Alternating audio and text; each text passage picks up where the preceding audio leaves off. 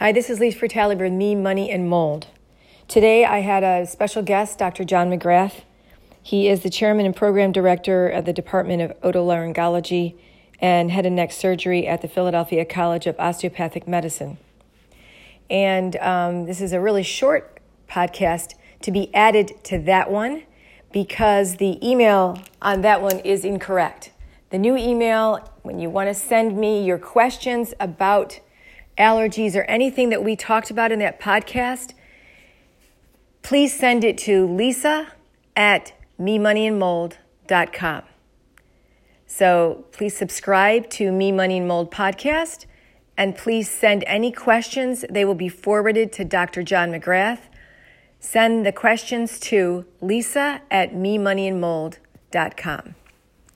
You're going to enjoy that podcast. There's a lot of information there about allergies and how they are treated, and how the cross-sensitivity some people have to certain foods during certain times of the year. All that information, a lot of that information, not all of it, is given in that podcast. And we're going to be talking more about that in the weeks to come. So, listen, and you'll learn a lot, and you'll discover how you can alleviate a lot of the symptoms that you have that really can be attributed to allergies, stuff that you are inhaling, like, from trees and grasses and stuff and from food that you're eating.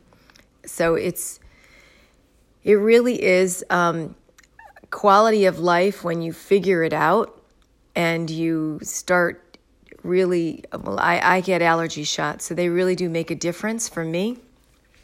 And I know they do for a lot of other people. It's a big difference than for me and for other people from taking over-the-counter medicines that are just treating the symptoms. They're not changing your immune system. So I learned a lot from Dr. McGrath and his office.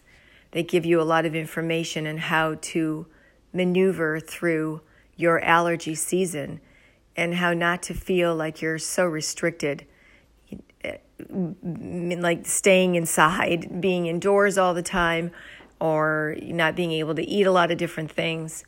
So you kind of get your life back when you figure this out. You do get your life back. So listen to the podcast, send questions, and we will get to them. So thanks very much. See you next time. Bye-bye.